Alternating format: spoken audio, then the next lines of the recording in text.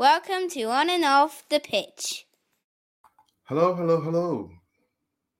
It's me, Rodney Cyrus. I'm here, and I'll shortly be joined by Sophie. But it's a strange day, and I thought I'd kick it off with I was going a little bit early, you know. Word of the day: altruistic. Yeah, look it up. This is what we're about. Talking about other people. Sophie's here. I'm going to add her. Sophie. Rodney.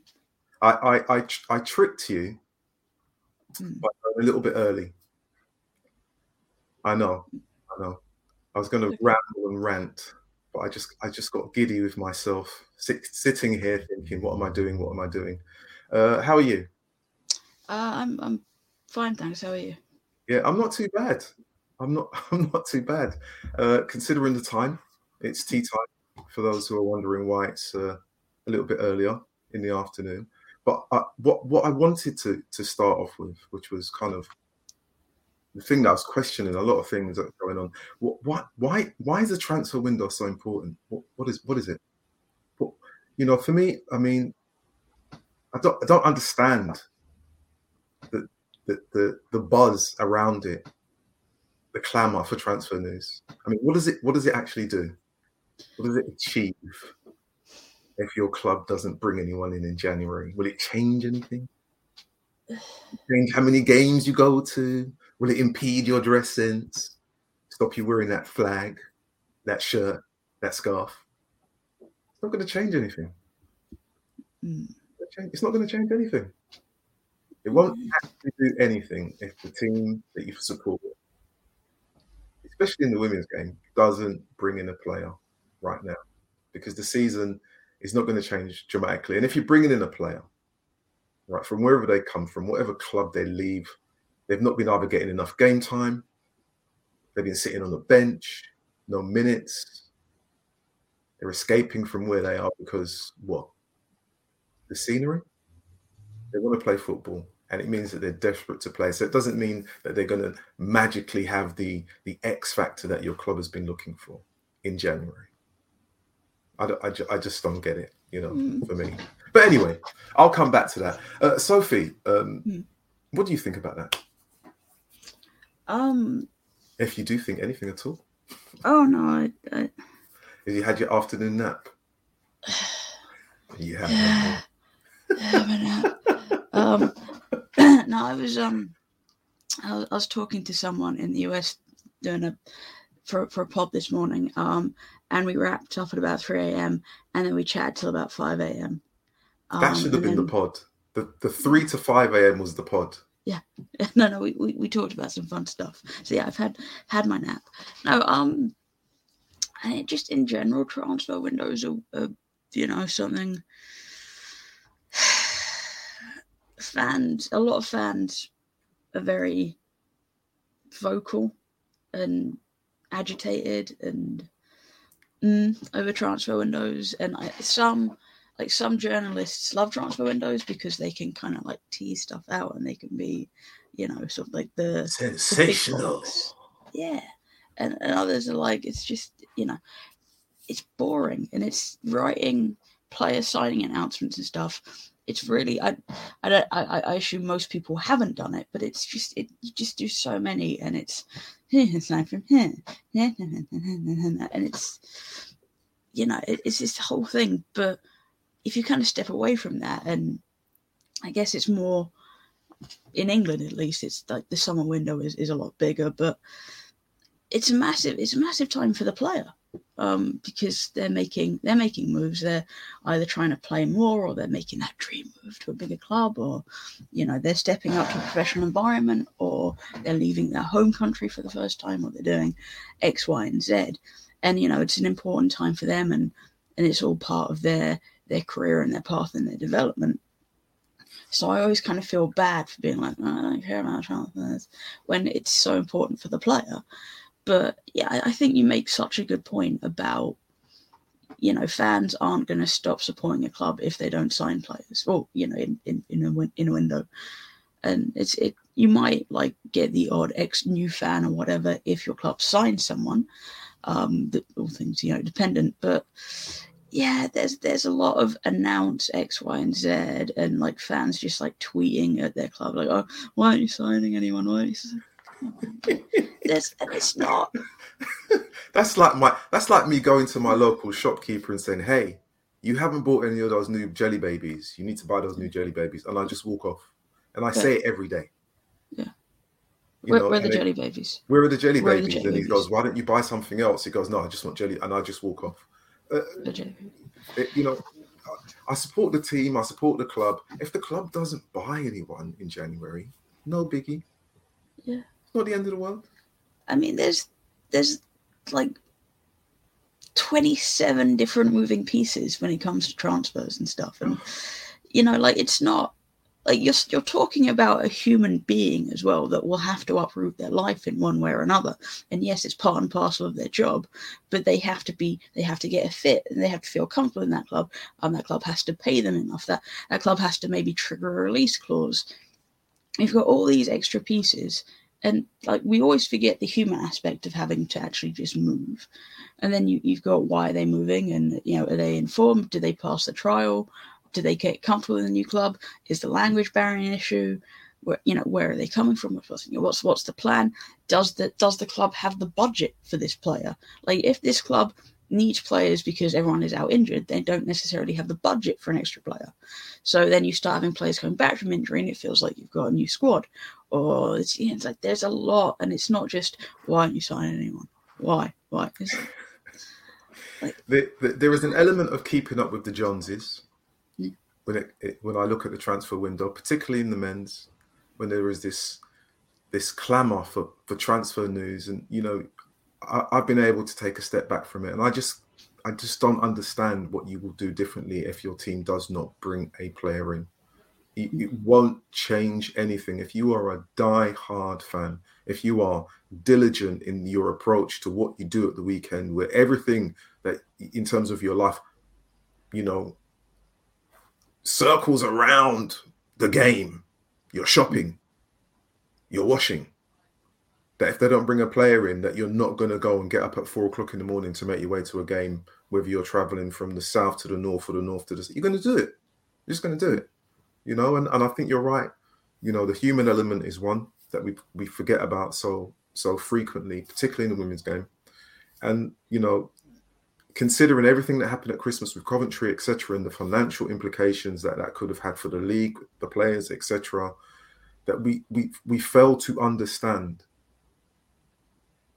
that the money that we talk about so freely has to come from somewhere. And if the owners don't have it and the sponsors don't have it, or unwilling to distribute it because of what they see on the pitch, then, who are we to complain? And I mentioned this last time in the pod, and I was having my little rant on my own. And I said, there's an expectation level that we as fans have. I think it's not realistic in the women's game. We want everything now. We want it microwave ready, not to use that man in number 10's, But you know what I mean. And I actually want, and I tweeted this the other day, and I thought, when was the last time that we went to a game and your team lost and you just walked out saying, that was a good game? You didn't moan about the players. You didn't say the manager was no good. You didn't say that we need to buy new players and they're being ready, trailer. You didn't slag anyone off. You just went, that was a really good game. Our team played good football, but they got beat by a better team. I mean, we do come from a nation of moaners. No, really? Yeah. Yeah, any loss and it's manager out, isn't it? Yeah. I mean, I think I do see online sometimes, like, I don't know, like Sunderland diehards and stuff, who like, it hasn't been the best start to this, but they still like, look, the lasses gave it everything. It's a learning curve. Like, they're, proud of them today. Good game. So I think there are fans in the games, especially on the women's side, who measured.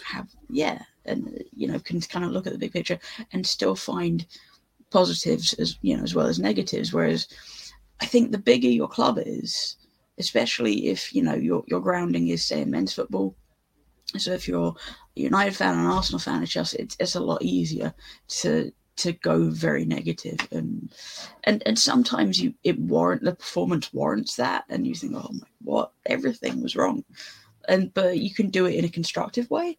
But worst team ever, I hate them. Oh god, the manager needs to. I don't know what he was thinking with the selection.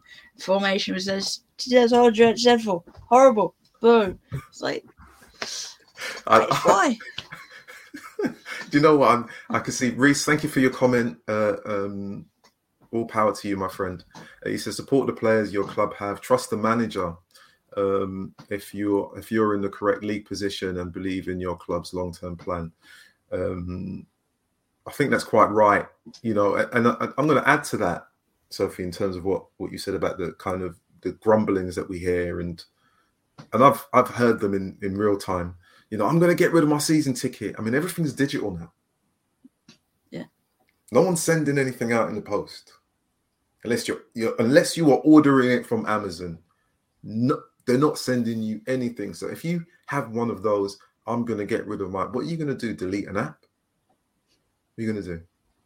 Block them on social media? Turn off your TikTok notifications? What are you going to do? You're still going to go to the games. You still. It's like, when you see like a fan of a club, more on the men's side, and they're wearing the kit, or they've got like the shirt, and they'll like cross out the badge or whatever, or like a player leaves and they like X out the name on the back, and you're like, what are you doing? So, I'm sorry. I look, it was just something that was in my mind. I just wanted to say that, and I thought, what better way to start our little conversation, and I think what Reese says, right, sometimes, especially in the women's game, we are too quick, one, to expect players to come in. We are too quick to talk about players not being good enough, considering the bulk of the players that are playing are actually part-time. They have daytime jobs, real-time jobs to contend with before they even get to training, and before they even contend with any opposition on a Friday night, Saturday, Sunday fixture. So there's the realities of it in from what we have seen, but it's so easily ignored.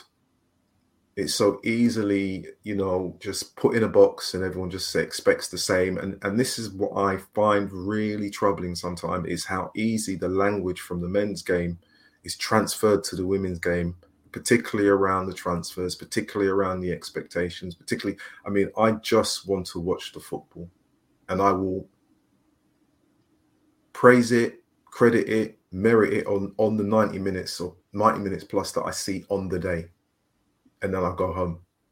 Because I think at the end of the day, when you look at the players, and I've come to this primarily since the whole Coventry thing, is that you don't know what it takes for them to get onto the pitch. So if you're paying your money, if you're making the effort, if you're going that far to actually follow the team, then if at the very least, if you can enjoy the 90 minutes, that would be great. But if it's part of the makeup of the game that you have to say the players aren't good enough, or you're not able to critique it in a way where you say that player did well, or they were unable to make, then it's, I take it that's what you have to do. But, on this platform, I try and do something slightly different. Yeah. I find what Reece said interesting, because obviously at the start of the season, if you look at like Reading's start to the season, it was not a good start. And Reading have been ill up and down. They overperform, underperform. And very, very quickly there were sort of calls of, is Kelly Chambers, is her time with Reading over? Is it, and that I even let myself sort of think about that, because they looked very, very stale at the start of the season, thinking she's been there for a while. Maybe it's time for a change. But look, Tash Dowie came in. They started finding the goals. Everything started to click. All the individual things that weren't quite working started to click. And very quick, that's like, maybe Kelly Chambers manager of the month. So yeah, and then you look at like Sam Kerr when she came over, when she was knackered and she had to get used to the league and the weather or everything, and the weather, definitely the weather. Always the weather. I mean, she used to play in Chicago and used to play on the fair East dues. Coast, so she's used to cold as well. But she just couldn't find much rhythm at first, and there was a lot of she was overrated, whatever. And then then she struck up that partnership with Kirby. They were ridiculously good together last season, and then she's starting to do more and more, and she's getting back and helping out in defense, and there's just a lot more to her game coming in. And I think people are very quick to say she's rubbish or we need to do whereas sometimes it is just be patient, just trust the pro. It takes time for this stuff to work, and hey, if you give it a reasonable amount of time, if you give it 12 months and everything is still then you can start to say something. Maybe it's time for a shift of personnel, but yeah, we're too quick in.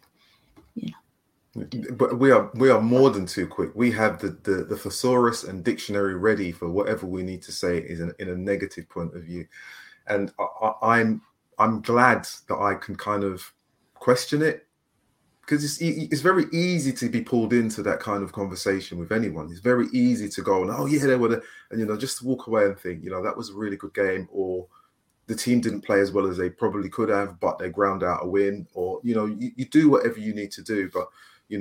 From the transfer window, and we will talk a little bit about the transfer window for those teams that like it. But in terms of the expectation of clubs to go and actually get players,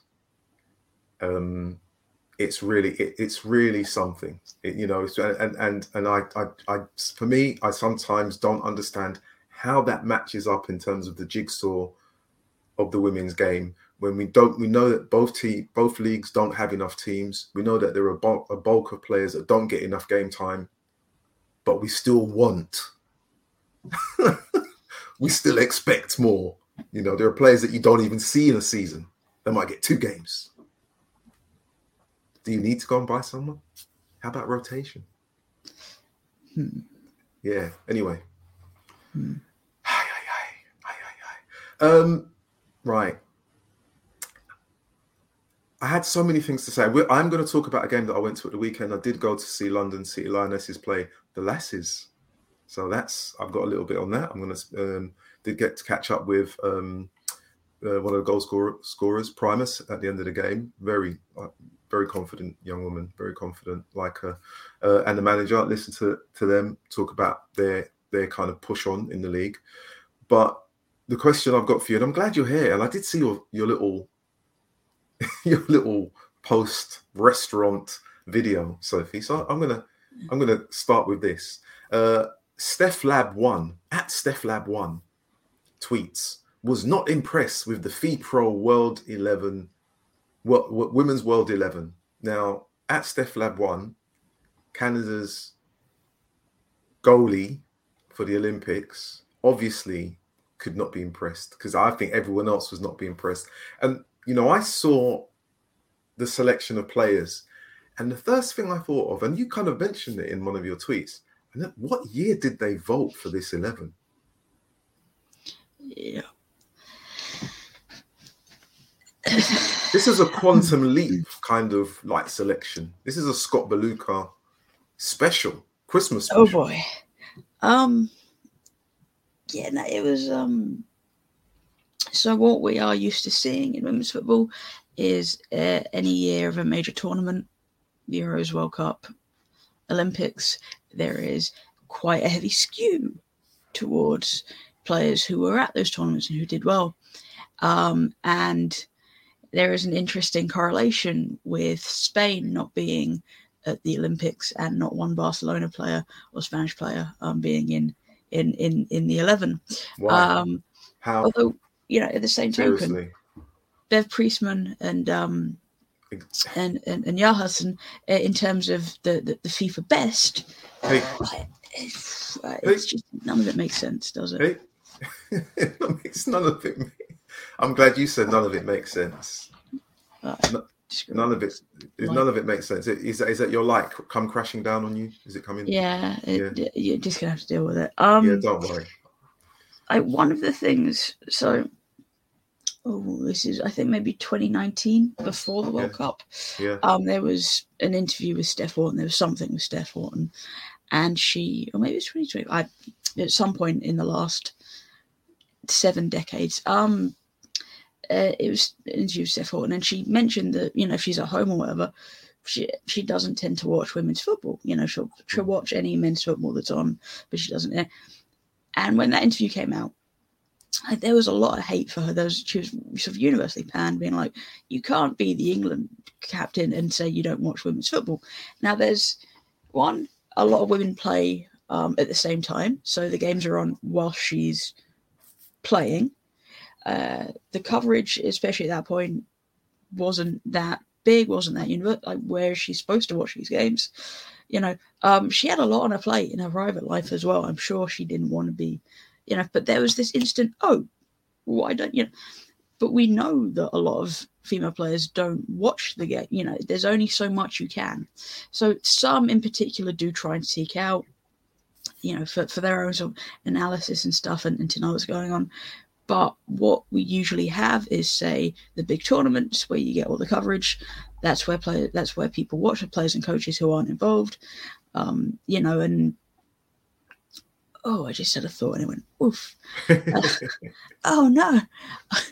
But it's also what you might have from players is, who's on the list? Who I played against 4 years ago who was so tough, who must be at that level all the time.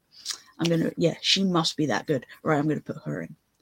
And that's, like, I've seen that happen, like, in terms of players who maybe had, like, a fantastic World Cup, maybe not the rest of the season, but they had a great World Cup. They got into the 11, or they were in contention for the best player of the year. And then, even though they did nothing the next year, that reputation of that tournament was still there with them the following year. And you're like, they've actually been injured, but you don't know that because you play in a different league, and you haven't played them internationally. So you wouldn't know that they're injured and they've done nothing, but like they're very, the fact you've got them here shows that you do not watch the game. You don't know what's going on elsewhere. But it's, so you look at sort of the men's FIFA Pro, and look, men can watch men's football. Anyone can watch men's football at any time. There's always a match on, there's always a high level. You can always catch up with Champions League or big games and stuff, so kind of what's going on there. We don't have that in women's football, and female footballers generally have, if they're not playing themselves, they might have a job full time, or they might have this, that. Yeah, like, when are they supposed to keep up and know what's like the inner workings of all this stuff? So I like the idea of having a FIFA Pro 11 for women and it being voted for by female players, but they don't watch the game. Yeah. I mean, well, someone didn't watch the game with that list of 3,000 didn't watch the game. I just think to myself, seriously. I mean, don't get me wrong. The names on the list, you think, the caliber is great, but in terms of the last 12 months, I was thinking there are some names missing from that list.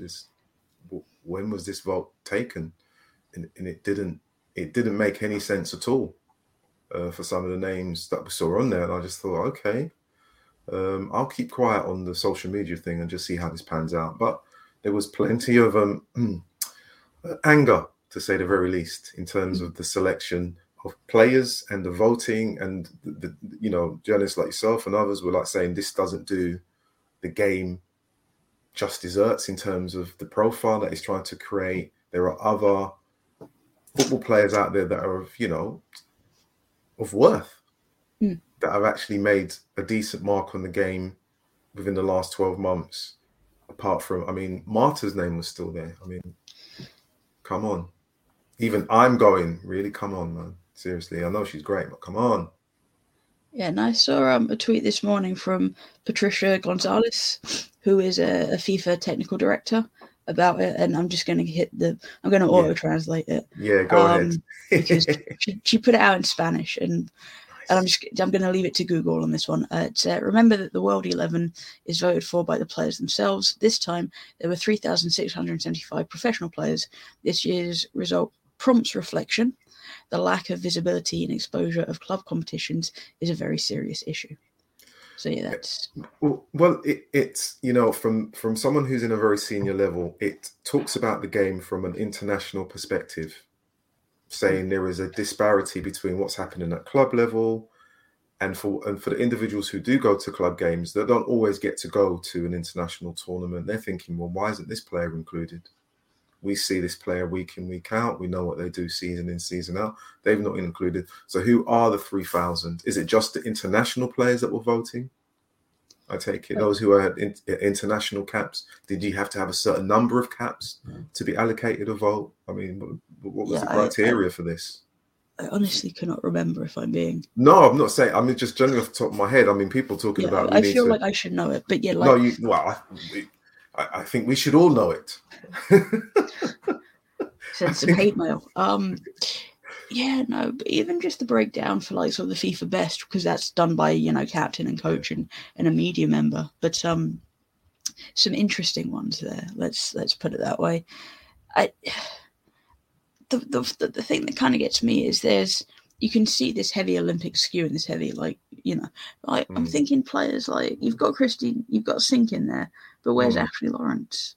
Ashley Lawrence had a fantastic Olympics. She's had a fantastic year. She won the French title. She is integral in every team she plays for. She's incredibly versatile. How are you not? It's a shame. No, I mean, I'm even like Stephanie Lab. I'm not thinking, why is she not included? Because Enlo got it. Yeah, but come on.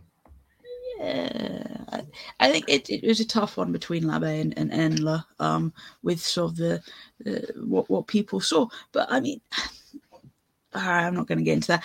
But yeah, I think when you look that was a political minefield that you dodged, right? I pulled it back. No, it's kind of like when you look at the FIFA best coach, and it was what? Hayes, Cortez, Wiegman, Priestman, and then Hudson, and like the numbers are just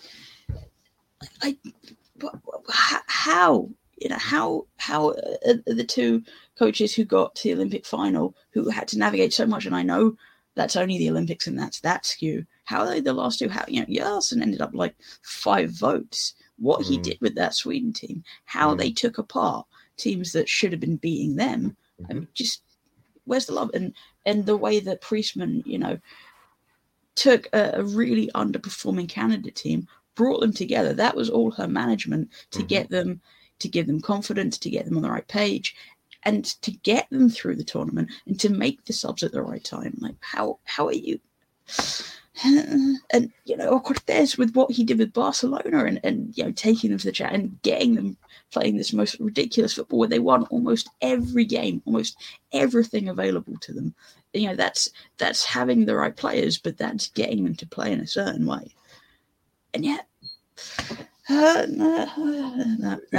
we dust ourselves down with and all we can do. And you know what? With that said, look, Emma Hayes, best FIFA women's coach, big award. Congratulations. That's what you can say. From the comments that I read on Twitter, she was shocked that she they even got the award. So there you go. But she has it. You have to say well done, but you have to look at the other names that you've mentioned, considering the path they had to navigate, especially Priestman. You just kind of shake your head and think, okay, what do they have to do? Go to the moon to get something before they get recognised? Or what was Wiegman doing there third? I don't know. What did the Dutch do? Took the England job. I don't know. The Lionesses job. That must have been a challenge in itself. No hate mail. Right, we're gonna jump away from that a little bit. We talked about talked about what's the purpose of transfers, and in the transfer window. Congratulations to Coventry, they signed someone. Can you believe it? They were on the verge of going out, and then he signed someone on loan from Aston Villa, right until the end of the season.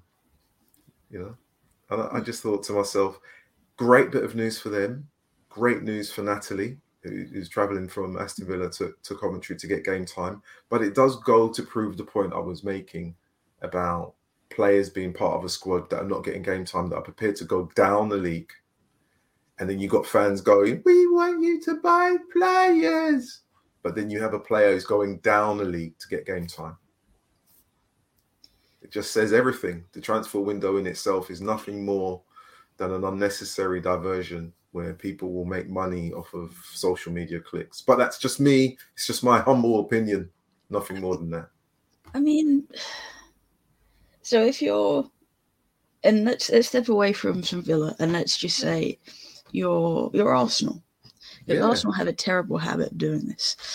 So you sign established players and you sign players who already, you know, but you've got players coming through your academy and you've got a Ruby Mace or an Ava Kaiken or even back in the day like a Ruben Moy. And you put them on the bench because you know that, you know, maybe don't want to give them 90 minutes against Chelsea. They're only, you know, 12. And then like you bring them on in stoppage time and they get 45 seconds. Like, and Only Van de Beek moments. Yeah, of course. Like, it's nice for them to be in the matchday squad, to be around the first team. They are technically what first teamers. And then they get that experience of that, but they're not on the pitch. Yeah. But you don't want to lose them because these are players with development potential. But you also are not putting in the effort to try and develop them yourself and see if you can integrate them into your team. So you send them out on loan. And I mean, Chelsea used to do this a fair amount as well. Like Jody Brett, Midi Farrow, Rosianne, I think they all kind of bounced around on loan around like Bristol and Millwall, and you know, and you're thinking, are you actually going to bring these players into? You're not, are you? You're just going to keep loaning them out, decide that they're not up to the level you want, and you're going to bounce them. And that's what happened. And that's what we've seen with Arsenal. I mean, the amount of players Arsenal have lost who have been really, really good prospects. And they've like gone to Spurs or they've gone down to the second tier, like Paige Bailey Gale. And yeah, loads of players have left. And Ruby Mace. And then Mace, who couldn't play anyway. But there is an importance in the loan system. And it's just, I think it's about the clubs trying to find that balance so they can develop players themselves. Because at the moment, they're leaving it to other clubs to help develop their players. And I don't know, it's not like player hoarding and stacking like you see other places where, I mean, it's, you know, they're young players, they have to be involved. But I feel like we are kind of letting some of those players down at the bigger clubs. And I know it's tough to break into those teams. But, you know, but the amount of times I saw, like, back in 2016 or something, like, Ruben Moy get subbed on in stoppage time. And what's wrong? What's the point, you know? Yeah. Yeah, you know, I think what you're saying is quite right. It's something that happens all the time. I don't get it, but in terms of Coventry, being able to bring someone in on loan, it's great, you know, till the end of the season. Hopefully, Natalie can go there and help them get 3 points. I'm going to talk a little bit about the game that I went to see at the weekend, and it was London City Lionesses, part of my FAWC remit, as you do. You know, I actually had tipped this game. I always thought it was going to be like the battle of the centre backs, because I just thought it was be one of those really physical games that happens at that level. But it wasn't. It was kind of cute, but also it didn't have the same level of spark that I thought it would have. So on paper, very tough. The scoreline, you know, at the end, LCL 3, Sunderland with a 90+ minute penalty. It looks pretty kind of one-sided. And, you know, I would say in the game that Sunderland had their moments, but it wasn't their best performance that I've seen. You know, they had a number of players missing. I think literally 4 days before a player had moved on. I think it was one of their centre-backs had gone to, I'm not sure where, Potts had moved on. So as a footballing game to watch, it was a bit of an atrocious game.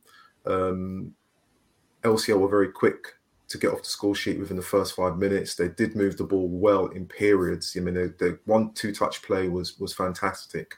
But from a Sunderland point of view, and I did listen to their pod on Twitter Spaces the other day, that they were missing players, and you could see that they were missing players. And there was a gap between the forward players and the midfield and the defence, which allowed London City Lionesses to actually build up momentum in midfield and move the ball around really, really well. Fleming in midfield, I think it's Fleming. I hope I've got that right. The Fleming, I have to go and check that surname. Rogers, who scored one of the goals, great ball from Murphy, or Palash, as the name was on the back of the shirt now. Diagonal ball over, great control, composure to score, really, really good. Primus dropping like kind of a false nine, linking up play, really good. Napier on the left had the run of the right back at every point, all the space in front of her, very direct, very tricky, and there were a couple of great crosses that she put across that just seemed to bypass everyone. If the slightest touch, it would have gone in. So from that point of view, London City Lionesses, good for the win, good for the result going forward. They play Coventry next, which is going to be difficult. They're in second place. They've got good momentum. And, when I spoke to Atlanta Primus at the end of the game, she was very even-handed in her comments about the team's performance. There's no sign of being overconfident. She had a sense of calm. She was measured. And that is what you see from the team on the pitch. You hear them. They're very vocal on the pitch, talking throughout the game all the time. And they are, even though they're in second place, they're not in themselves kind of like, oh, we're in second place. They know they're taking it one game at a time.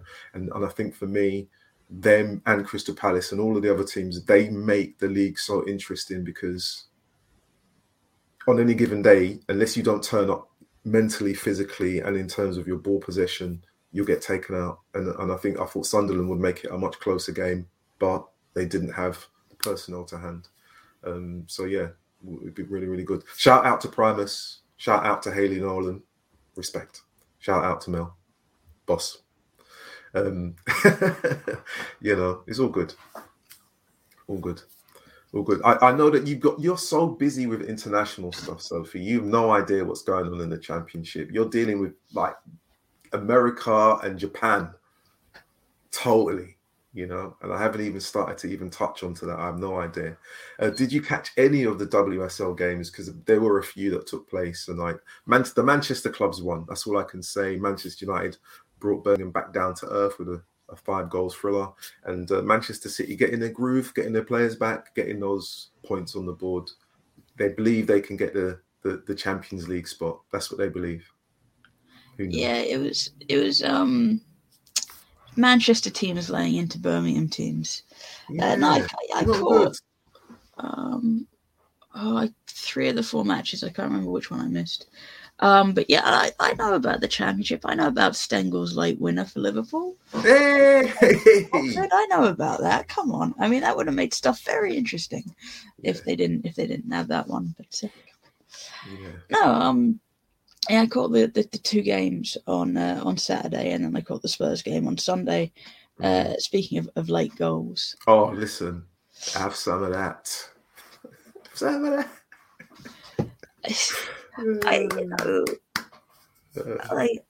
Longhurst off the pitch is hilarious. I think especially people who know her from like Liverpool days.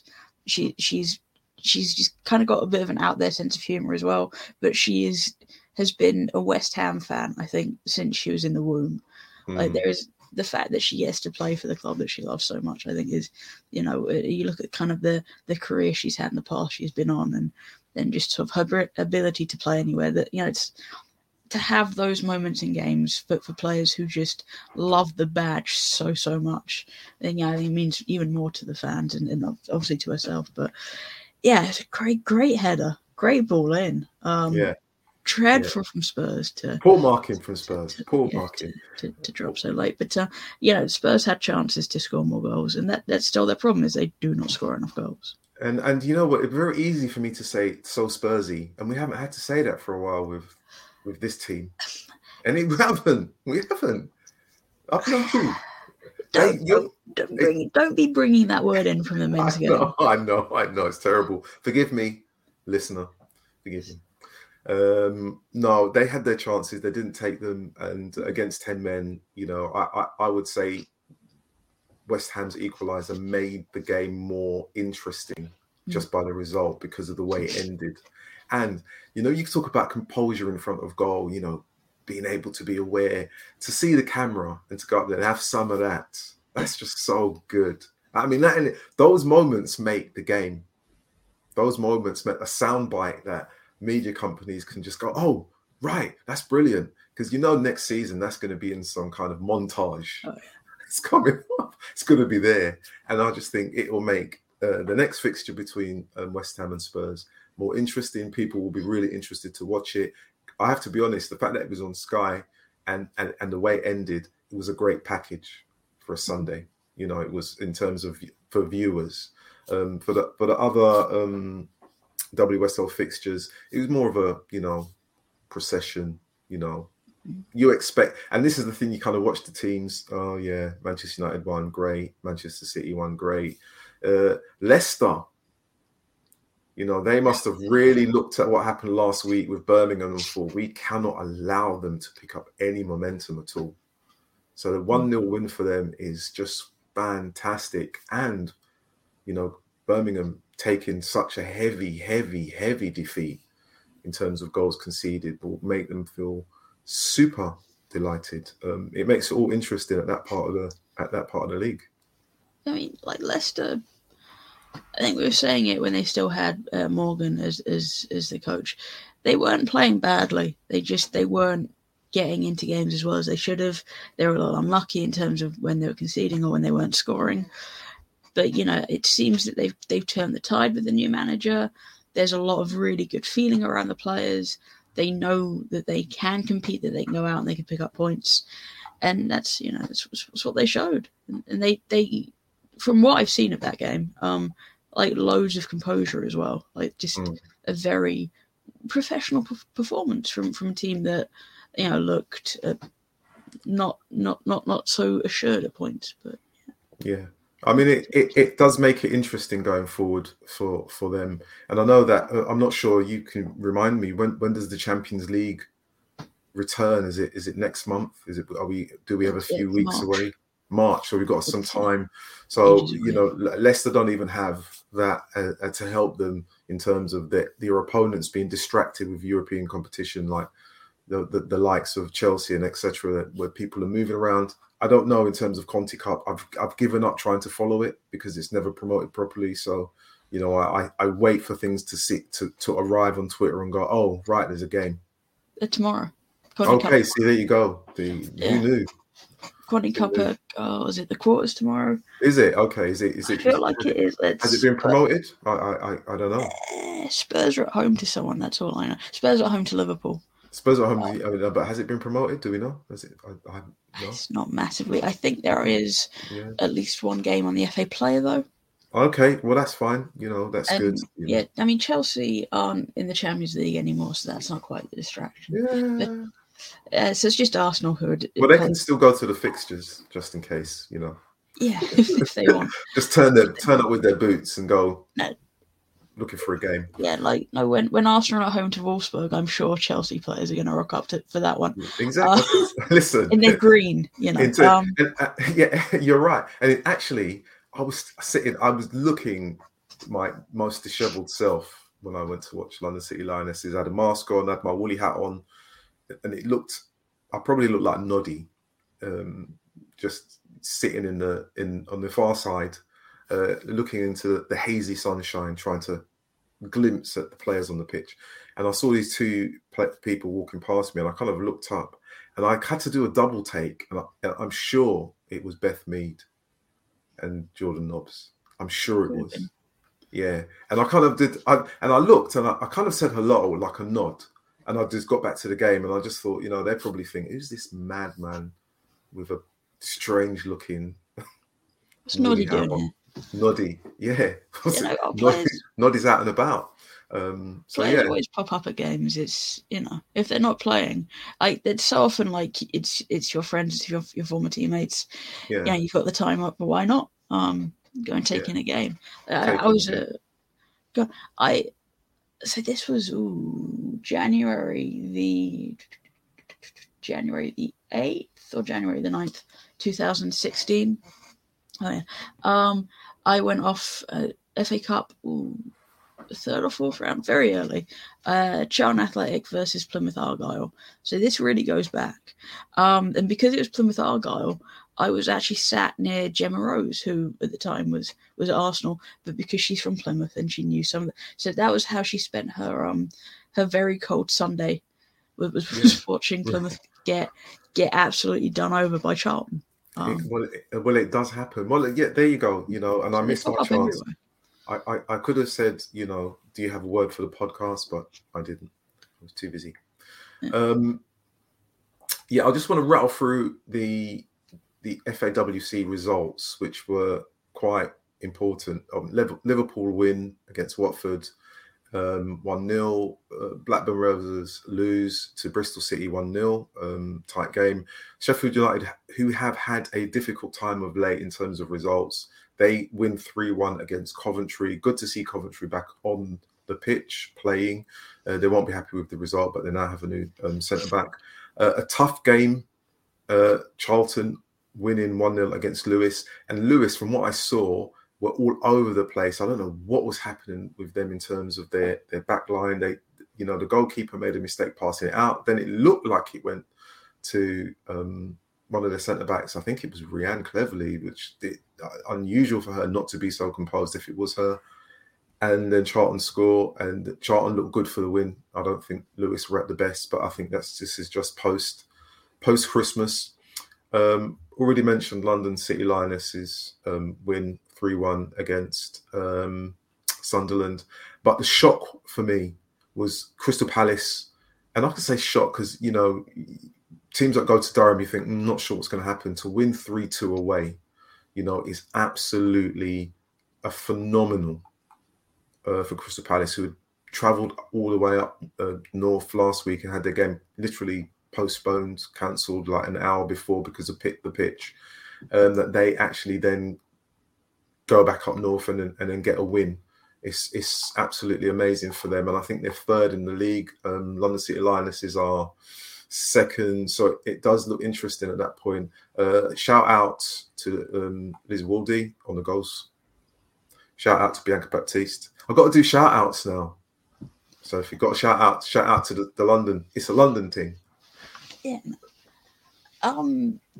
Palace are they're really great. I mean, the first season they were in the second tier, not at their best, but they've really started to grow. And then when they could bring in Bianca Baptiste, who just she's phenomenal. I mean, just goals on goals on goals on goals on goals. Baptiste, like, just ridiculously good.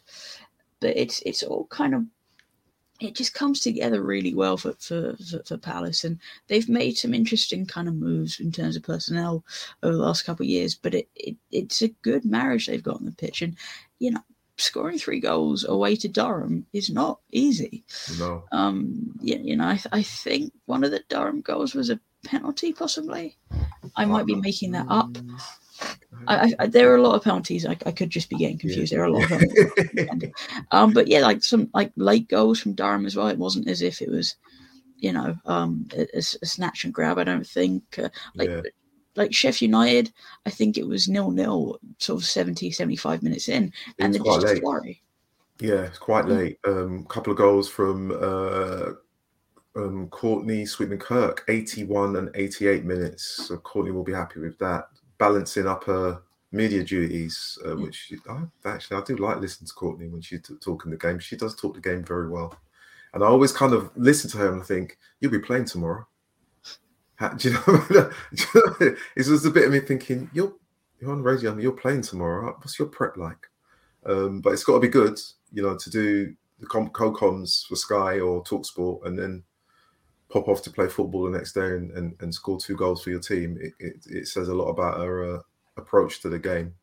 And I did actually talking about the approach to the game, which in terms of jobs, I'm sure I heard on one of the Sunderland fan base Twitter spaces that one of their players who was really good and they're a part-time team, has got a full-time job now as a firefighter. And I thought, these are the things we don't take on board, really. We kind of think, how do you balance that shift work around playing for a team who then has an expectation that you're going to be available on Sunday or the strange Conti Cup games, which, you know, take place without much promotion. Mm-hmm. So many firefighters around women's football. It's really interesting. Why not? It's weird. What it is for a lot of players, and this is kind of goes back years and years and years, is they've got to have a sympathetic boss who says, "Okay, I won't roster you in on yada yada yada," you know. And it's the same like when England, everyone was part time. Even going back, you know, say a generation, not even that back, not even all the way back to like sort of the 80s or whatever. But it was, oh, by the way, boss, we're just going to Estonia for a qualifier. Is that? Can you give me the time off? You what? know. So yeah, so you've got to have a nice boss who is understanding for that stuff, and players sometimes don't, and that's why they don't pop up at points in matches. And yeah. Well, look, you know, in life generally, I mean, some of the jobs that I've had, there have been bosses that are just not even so much unreasonable. They've been Adolf Hitler-like. So to be able to have a job in football, full-time job, should I say, elsewhere, and then still play and have a sympathetic boss that understands probably what you're going through, but also the limitations that you have as a footballer, that the club have, that it's in their best interest to actually be flexible with you as an employer so that you give them the best version of you when you do turn up, instead of there being some emotional turmoil with regards to, he didn't like the fact that I had to do work, he's giving me grief, what am I going to do? Because there are some players, I'm thinking even I'm sure it was at London Bees, one of the players was either working in the hospital specifically during COVID, and then I just thought to myself, and then playing, and I'm just thinking to myself, the balance that they needed to take emotionally, you needed to have someone be able to kind of like comprehend what your day-to-day world was like, and that football for you was not just about work, it was to be normal, it was a release from what you had to contend with.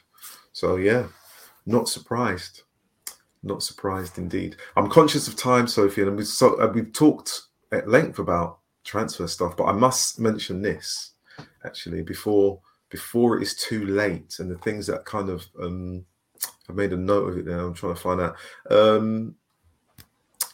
In terms of transfers, we started with transfers and the whole transfer window. So it's funny that we could be ending with this. Sheffield United actually on Saturday announced that they were signing a new player, and from Georgia Walters from Liverpool, and it was on Saturday night at 7. You know, I'm not sure if the wheel or the wall was on, but it was a good time to send out that kind of tweet to trick people to like, huh? What? A sign in on a Saturday. And I believe it's on a permanent deal as well. So, you know, Sheffield looking to add another dimension to their attack. They've had a couple of difficult games, as I've said. And it's strange that, you know, table-topping Liverpool, who are, it seems, cruise control, can let players go in this window. You know, it's if they're playing, if there's sort of longer term look at, you know, if this is a player who isn't in your plans and isn't crucial towards your push for promotion, and you're thinking, if we do get promoted, we're probably going to let her go anyway. She might not be. We don't think we can take her back to WSL with us. Then, you know, you've got, so Matt Beard is an interesting manager. But he's really, and I've said this before as well, I think he'd make a great agent, because yeah. Not just like, he used to be a realtor as well, so he's got like some great patter, but he cares so much about the players and having them in the right environment and everything off the pitch for them working out as well. So so you get a better player on the pitch. And I think he's a manager who will look at a player, say, look, we're not playing you, or this, that, the other. I want to do right by you. Do you want do you want to go now? What, how can I help you? So I look at Matt Bitten. I think he's that type of manager. He's that type of guy, really. So that type of person who's just going to try and help and say, look, I'm going to find the right club for you. I want you to be happy. And whether that's a player he's trying to bring in or a departing player, that's kind of more who he is. So it's not a massive surprise to see that type of thing. Yeah, I mean, it's what you say makes sense, but I just thought, considering Liverpool are so close to returning to the WSL, that they want to keep all hands on deck just in case, because we're still, you just never know. But maybe they have a good pool of players that they can use or revert to should anything happen. They're scoring goals. They're quite consistent. Yeah. And they've just brought in Stengel as well, so that's you're bringing a lot of experience. Yeah, and they're scoring, and not only they're scoring goals, the goal scorer, the goal scorer of late, Kiernan, has been scoring some fantastic goals. But there's a sense about the team that you can see from their performance that they again taking it. They're not overconfident. They're just confident about what they need to do on the day, and they're taking it one game at a time, which makes that whole top of the table clash. I mean, every team right down to 6th place. I mean, Liverpool have got 29 points. Charlton have got 20. I mean, it can change so quickly.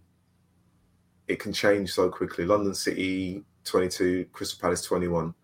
So I'm looking forward to when those teams play one another again, how the points are distributed, if they are, or do they all go in one direction? Do they all go to Liverpool? But it's going to be so exciting. It would be a really fun season to have 2 teams promoted. Oh, because the scrap for second, don't tease. Liverpool to run away with it. Like the scrap for second would be amazing. You know what they really should do?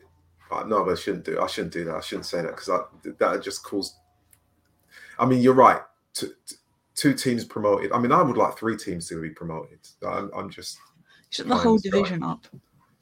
Whoa, in for a penny, as they say. Another bit of news that this must be because of the whole Coventry thing, right? It just wiped my mind of everything else. News elsewhere. Watford women news, right? It seems that this news did pass me by, right? And it has to be the whole thing with Coventry. They parted way with their manager, Clint Lancaster, and they did it on New Year's Eve on the club website on the 31st. And I'm like thinking, whoa, didn't even see it. Yeah. So he left after being with them for some time. He was appointed full-time, I think, or given kind of the role more or less primarily in the summer, and it didn't work out for them in terms of results, etc. So they brought in a new manager. The interim head coach is Gifton Noel Williams. I think he's been at the club for a while, so it will be interesting to see what he is able to do with the players that they have there going forward for the rest of the season. So yeah, I mean, totally missed me.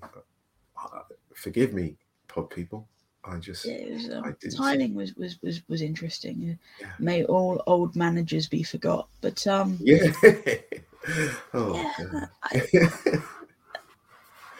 I think that it felt a bit more measured. In terms of that move, where I say when Kirk was let go of Everton, that felt a bit reactionary. It felt like he should have had more time.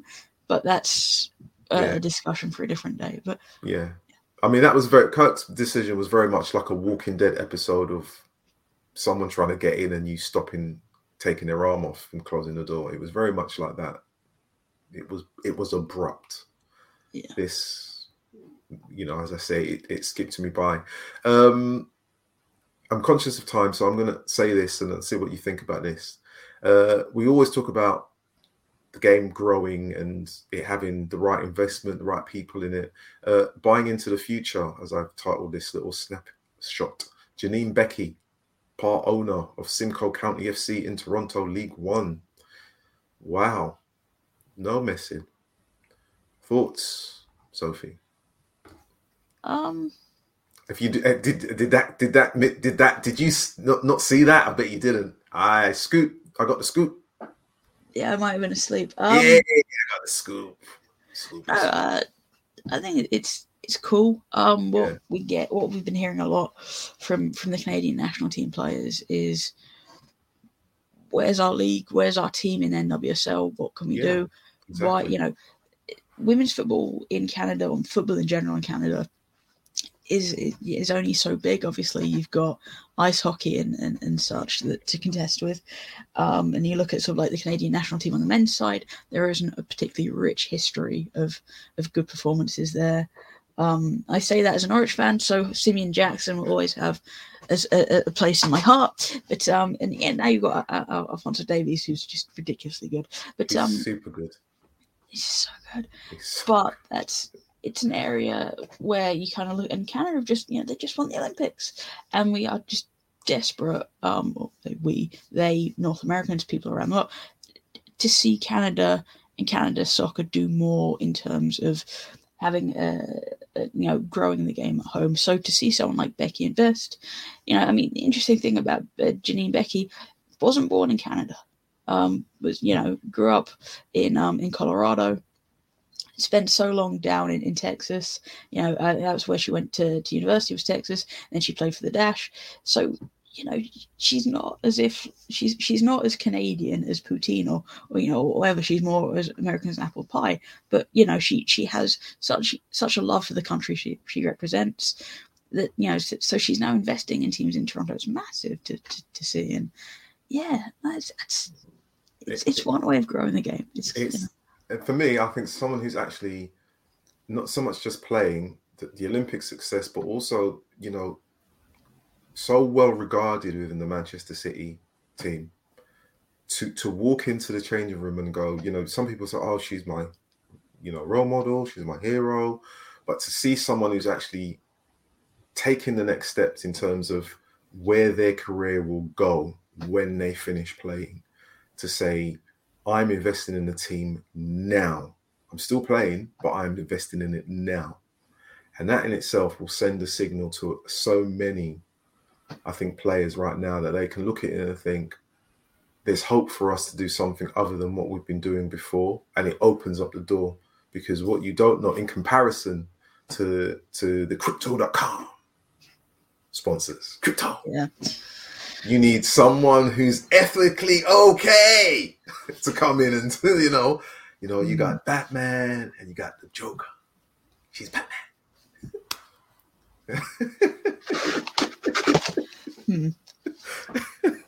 I'm sorry. One all TV film there. It's fine. It's fine. Yeah, TV film. So I just look at it and I think to myself, okay, if you're a player and you're looking at how you can use your money or whatever salary you earn, how you can invest it, is it crypto? No. Is it football? Yes. Yeah. It's cool. It's cool. Yeah, it is cool. Yeah. It is cool. It makes it feel like she's really got her head on the shoulders. I've talked to her a couple of times. She's she's an interesting player, and I think she's got more facets than people realise. But yeah. That's really good. That's really good. I'm glad. I think I've covered everything. I think, is there anything that? Oh yeah, Steph Houghton signed a new contract. Mm. I think she'll be playing until she's like 40. I think that she'll be playing as long as she's enjoying it. Yeah. And I say, not to get into the deep and the personal. We know a bit about what's going on in her private life. Whether football is an escape or a distraction, she has to sort of balance that out. And so. Yeah, but I generally think she'll play until she's 40. I think she could. I think she generally could, and and I don't see why. I think play as long as you can, because you're a long time retired. So if there's a game and you think I can give you 20 minutes, I'm keeping my boots. Sophie, where can we find you? You give out your Twitter handle. Oh, it's there on the screen, isn't it? @Lawson_SV. You the person. What have you got planned for this week? Zip. I am about to shoot off to the quiz in Wembley. trying out a new team name, as I will hopefully be doing every week. For the week, try and watch some Conti Cup tomorrow. Conti Cup, what's that? No, try and do that. Carry on with the podcast that I've attempted to set up. Which is it's just good. I like it. You keep cracking on. Football where I can, sleep where I can, that type of thing. Yeah. Okay, that basically football, and if you can sleep, you may try it. All right, everyone. That's it for this week. I'm Rodney. That's Sophie. And this was On and Off the Pitch pod chat. Until next time, laters.